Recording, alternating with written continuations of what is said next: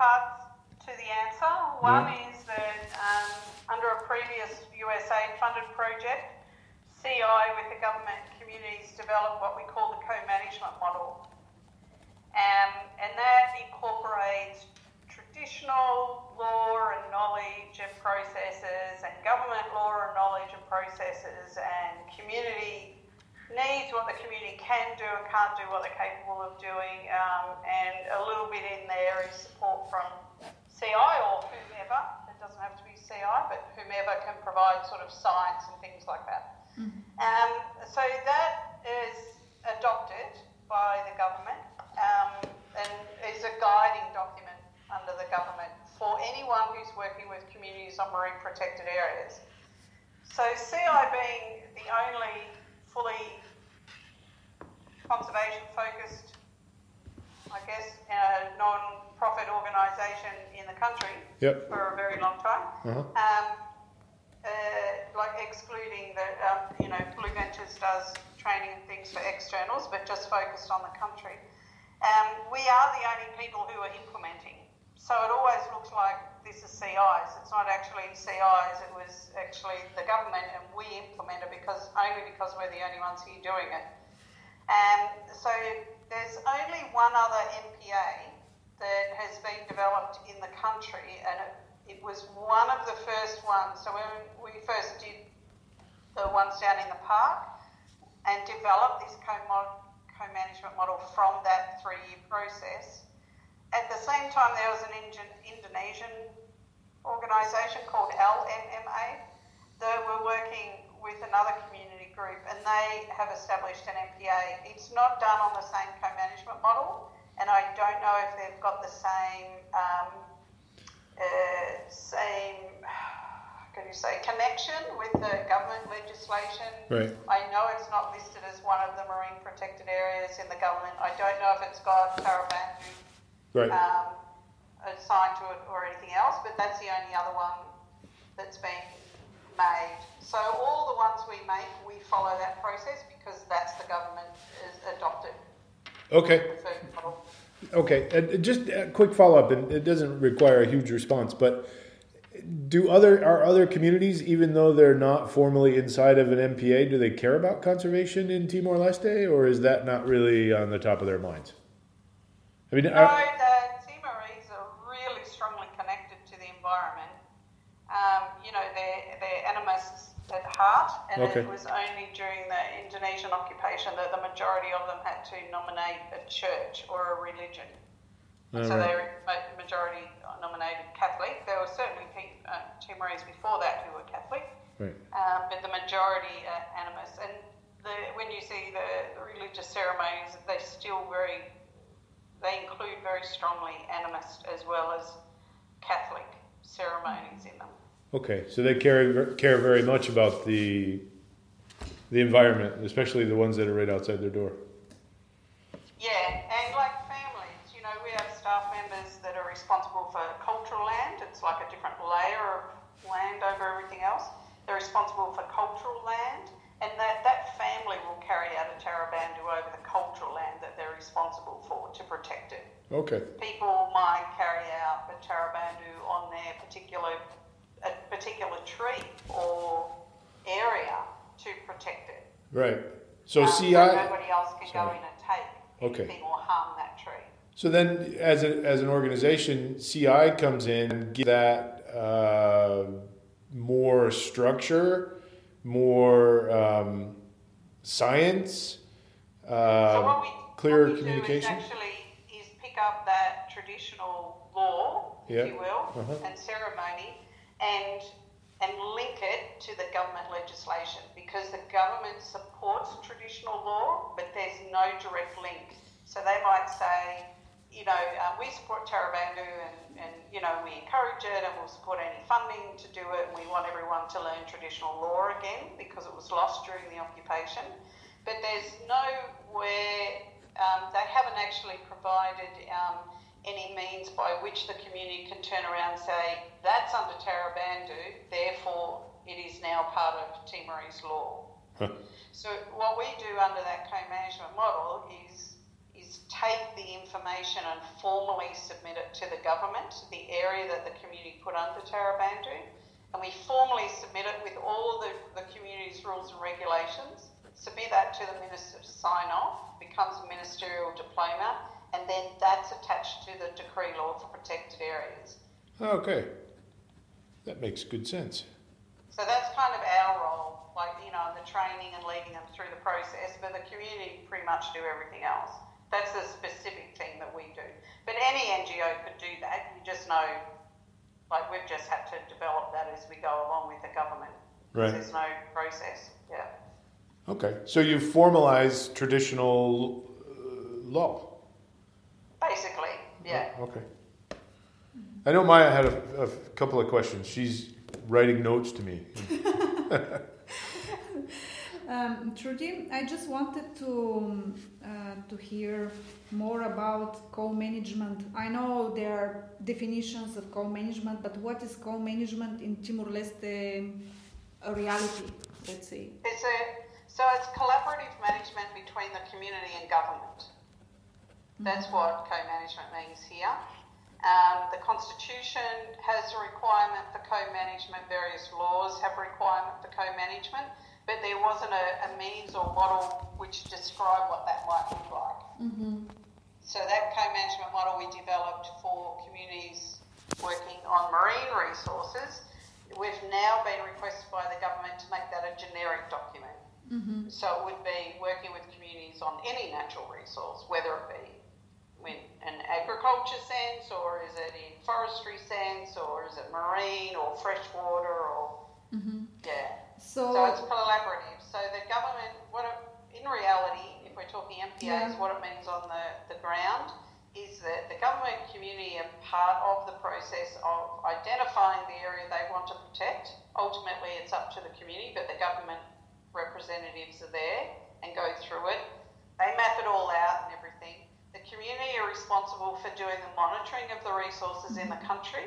External bodies are not, and the government is not. It's the community. But the community pass that information, that data, to the government. Mm-hmm. And then the government do the analysis and feed that back to the community and help them adjust any of the management plans. That's very interesting. Do communities get paid or any equipment or trained to do the monitoring in specific way, or it's really left to their traditional knowledge and tradition? Part of the co-management process that we implement is teaching them and training them how to do the monitoring, and that's where we do the seagrass monitoring. Okay. Before we didn't do seagrass monitoring, but since this project we've now introduced that. So they're doing corals, they're doing reef fish. Mm-hmm. So the reef fish, the list they use is the reef check list, and then they add on to that the significant species for that particular community. Mm-hmm. And then the corals, and then now the seagrass is on there. And they're also now starting to we're training them in turtles, and obviously for those communities with dugong, they start writing down when they have dugong sightings as well. Looks really like a lot of work. And well, they only monitor the reef and corals and the MPA. They only do that once every 6 months. Okay. And do they know, do they have to use any technologies for this, or they just dive? Is there any software? Sorry for this question, but maybe there is something that they use, a tool in addition to it, like software or IT, like mobile telephone or any application, or they just use the paper and they match inside, according to what they have been trained on. Yeah, they use waterproof paper that we provide, waterproof forms that are all set out, and they just have to write in numbers or tick the box. Okay. So those papers are handed over, and technology, not really. They will use a manta tow behind one of the local fishing boats. The government's got a couple of wooden manta tows that they will go down and help the community do their monitoring. But there's no technology in the recording of the information, and this is definitely something that we want to work on, and we've discussed it within CI because it's not just Timor-Leste, it's kind of around the world that it's needed.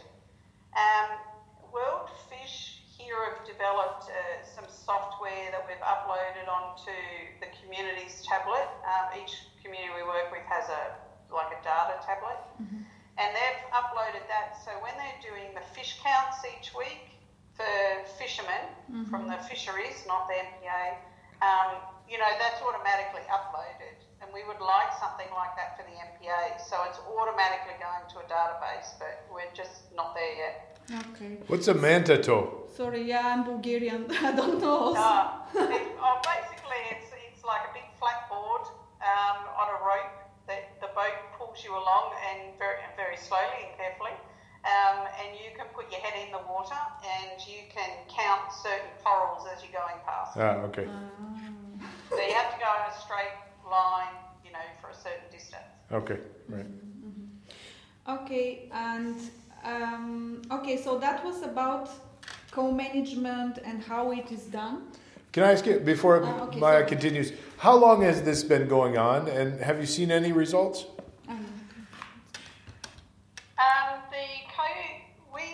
CI started in 2009 working with the communities, and the co-management model was published 2012. I think it was published, and then adopted formally last year, even though we were all using it. It was formally adopted last year by the government. Up until we started working on Aturo Island, we only had 3 communities that had MPAs that they were doing regular monitoring on. So we don't have a lot of data sets, and actually what we've been discussing is getting an intern in to take those original fish data sets before the community was, did the MPA. And then looking at what they've got now out of the monitoring.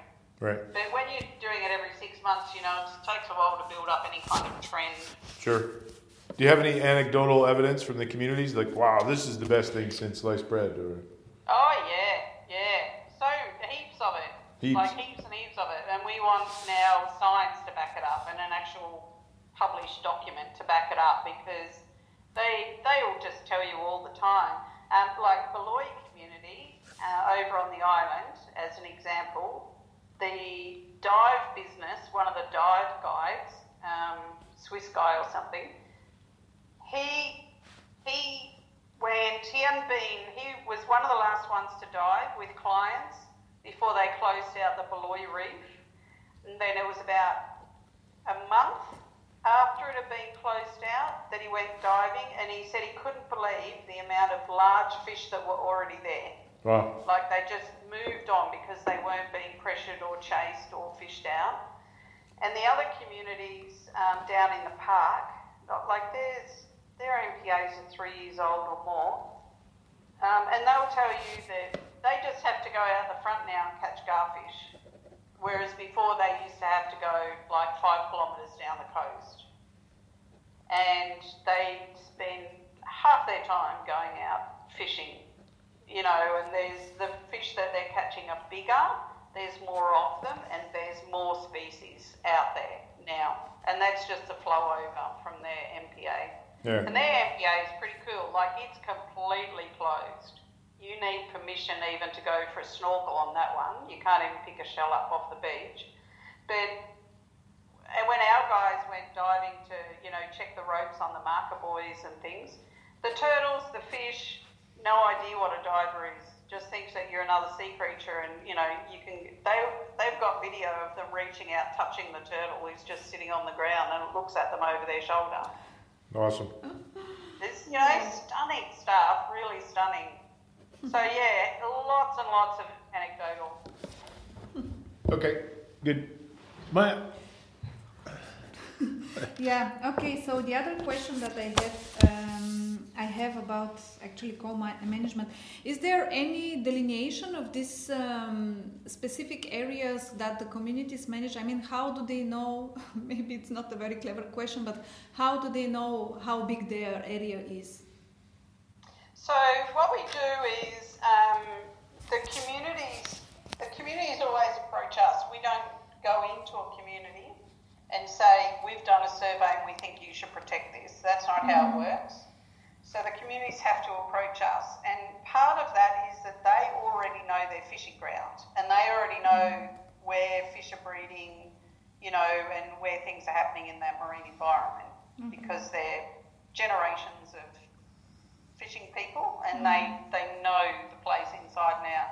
So they identify where they want to close off and then we go out and mark it with a GPS on one of their boats and then we compare it to our survey work. Okay. And so, for example, Vila over on the island, they tried to establish an MPA there before. We asked our science crew to survey that area while they were doing a survey a couple of years ago, and they identified these like 6,000-year-old corals or something that hadn't been found before or noted before, just outside the Vila MPA. So when we went back and worked with them, the government asked us to go and work with the community and get the MPA functioning again. And when we did and we said, this is really good, but would you mind adjusting the boundary to include that coral? They said, oh no, we didn't know it was there. Of course we will. So they just pushed the boundary out to where we proposed it should go. But otherwise it's all GPS'd. CI develops the maps for them and shares them, and then they write all the rules and regulations, submit them to their own SUCO, which is you kind of have government, national government, then you've got municipalities, so a SUCO, then you have a sub-district, and then you have SUCO. So the SUCO is, I guess, the smallest government recognised boundary, if you get me. And if I go out into that protected area and I drop my fishing line in, am I going to get a villager that comes out there and tries to sink my boat? They won't try and sink your boat, but you'll be arrested. Okay. And you'll be fined quite heavily. The first time, because you're, you know, probably just a big goofy Malay that doesn't know what's going on, they might yell and scream at you a bit and they might give you a warning. But at this stage over in Truro, they've been quite vigilant and they've fined people. There was one guy who was arrested and spent the night in jail. So the communities are quite serious. I mean, he's got Tarabandu on it, so if they want to, they could charge you 10 buffaloes. That's a lot. Trust me, that's a lot. I'm depending sure. on where you are in the country. We're talking more than a house. Like 10 buffaloes, you mean really buffaloes, like oxen? No, I mean real buffaloes. Oh, wow, okay. So you might have, in one area you might pay $5,000 for one buffalo. So oh my if gosh. you've got 10 of them, that's a lot of money. That is a lot of money. So tell me, just to backtrack, a Tarabandu, it sounds to me like it's something to do with land. That would be the Tara part. And the Bandu is what, like a regulation? So it's Tara, T-A-R-A. Not Terra, T-R-R-A. Oh, okay. Tarabandu. Yeah, okay, T-A-R-A, right. Yeah. Bandu, B-A-N-D-U.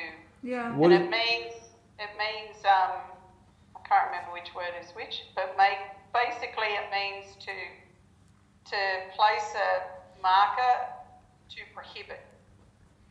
Okay. If you translate that roughly, it's Teton, Tarabandu. Okay. The national language, yeah. Right. You're getting better. And this traditional ceremony, can you describe it? What is it? Seriously, it depends on where you are in the country. So I haven't been to one down in the park, but they're very, very traditional and it's big. You know, there's lots of slaughtering of animals and dancing and singing and all sorts of things goes on forever. Over on the island, they have lost a lot of their traditional ways. They still implement and respect Tarabandu, but it's more associated with the church. So they would sort of make prayers and they would read out what the rules and regulations are, and then there'd be more prayers, and then we celebrate, we all have lunch together. Okay. Vila was a little different because they're still quite traditional, and it was really amazing the amount of young people who were there watching these very ancient people carry out the dancing and the ceremony and the singing and everything. It was really lovely, actually. They were videoing it on their phones, and they'd never seen anything like it before, and so Vila's still trying very much to hang on to it. Other parts of the country, it just really depends on how much knowledge they lost during the occupation. Mm-hmm. Okay. But it's big. In a traditional sense, it's big. It's an all-day kind of all-night thing. Mm-hmm. Huh. And the subject of it is the designation of a particular area for protection. Yeah, so they say Tarabandu, and like I said, the literal translation means to place a marker to show that that's now prohibited. That's a prohibited place. Yeah. Mm-hmm. So you can't do anything in there. But for the purposes of the MPAs or the communities closing out a forest area or something, they will actually, the community, this is probably the important thing, the community identifies that it wants to do Tarabandu. The chief can't do it, the government can't do it, CI can't do it. It has to be all of the community wanting it and asking the chief to do it. Otherwise it never happens. So this is a real community thing. So what's the role of women, if any, in that Tarabandu decision? Oh, everybody is involved in it. Mm-hmm. It doesn't matter if you're a child, an old man, a young man, an old woman, it doesn't. Everybody has to agree, and sometimes it can take 3 days to make the decision or more. Mm-hmm. It's someone like with an MPA, there'll be people going, no, we're losing our fishing ground, we're not going to close it out, and others will go, no, it's like this. So they have to go through that whole process. I've not been a part of it, the team's not a part of it because it's got nothing to do with us. Mm-hmm. They kind of do that bit on their own, but we part of when they actually have the whole ceremony and the marker and and the coral and the shells and all of the things are placed at the marker during the ceremony to make it very strong, then they're talking about the rules and regulations associated with it. So they may have a Tarabandu that might be to close an area out only for 3 years. Right. And other ones will be closed out permanently, and others might say this time of the year, every year, it's under Tarabandu. Mm-hmm, mm-hmm. For example, I'm trying to imagine how this consultation process looks like. For example, in the Solomon Islands, communities have their groups of, they are grouped into based on different characteristics. Like, for example, they have women's group, fishers group, the church, the school, and something like that. And a representative of each group actually meets with the other representatives, and they represent the interest of their group members. Is it similar in Timor-Leste for the Tarabandu? No, the Tarabandu, it's everybody. Everyone goes. Yeah. It's a huge meeting. But the communities, we're not talking about communities that have several thousand people. It's a small island and the communities are small. Mm-hmm. And you might get one suko might be made up of 10 villages. So the meeting might be held in one village, so maybe 3 villages come, and then half or representatives from the other villages come. Okay.